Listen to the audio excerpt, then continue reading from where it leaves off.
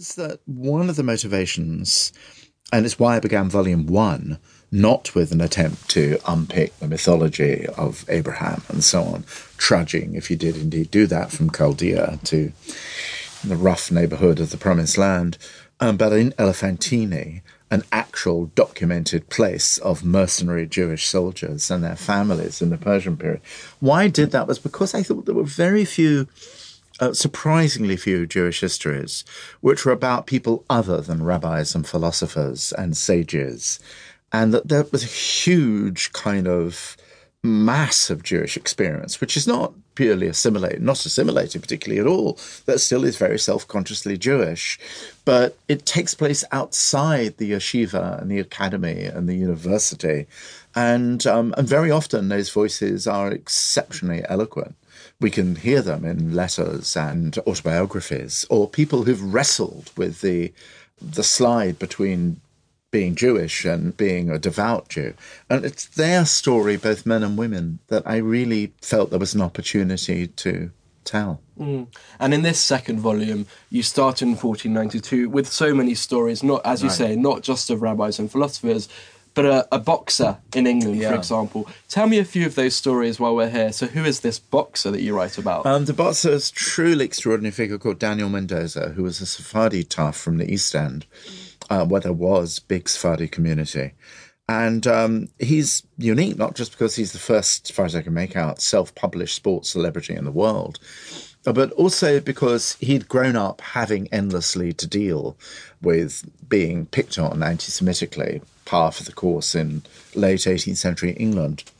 But he, in a very self-conscious way, wanted to kind of overthrow the notion of all Jews as kind of knuckle-cracking dealers in old clothes and whiskery rabbis. There were plenty of Jews in 18th century England who did not. That's why the chapter is actually titled Jews Without Beards.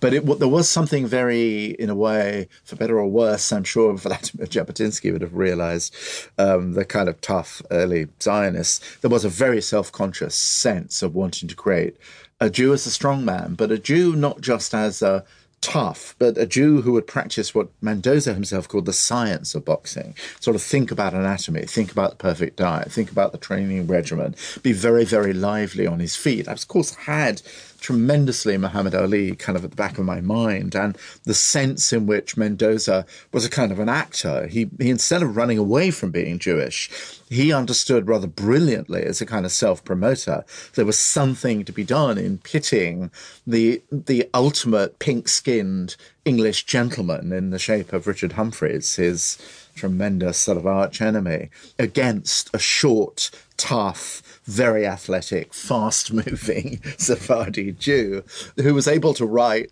a book about the art of boxing and was able to write his own autobiography. So that was kind of irresistible. And when you think about, most Jewish histories, really, even if they're not overwhelmingly rabbinic, they are very unlikely to sort of include in their pages this extraordinary story. And it's very important because he was the most famous Jew in England ever. Up to that time, arguably.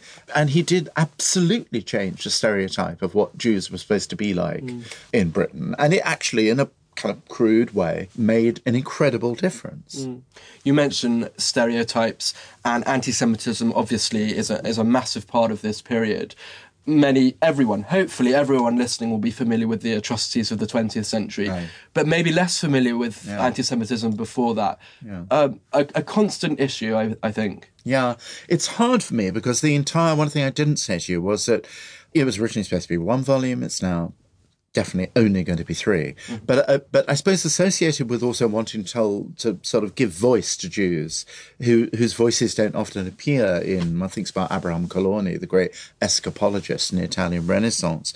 Apart from wanting to do that, I wanted it to be a project about vitality, not mortality, not completely controlled by the inevitable railway track to Auschwitz, as though, that dominates everything we think about, and true of the kind of martyrologies nonetheless.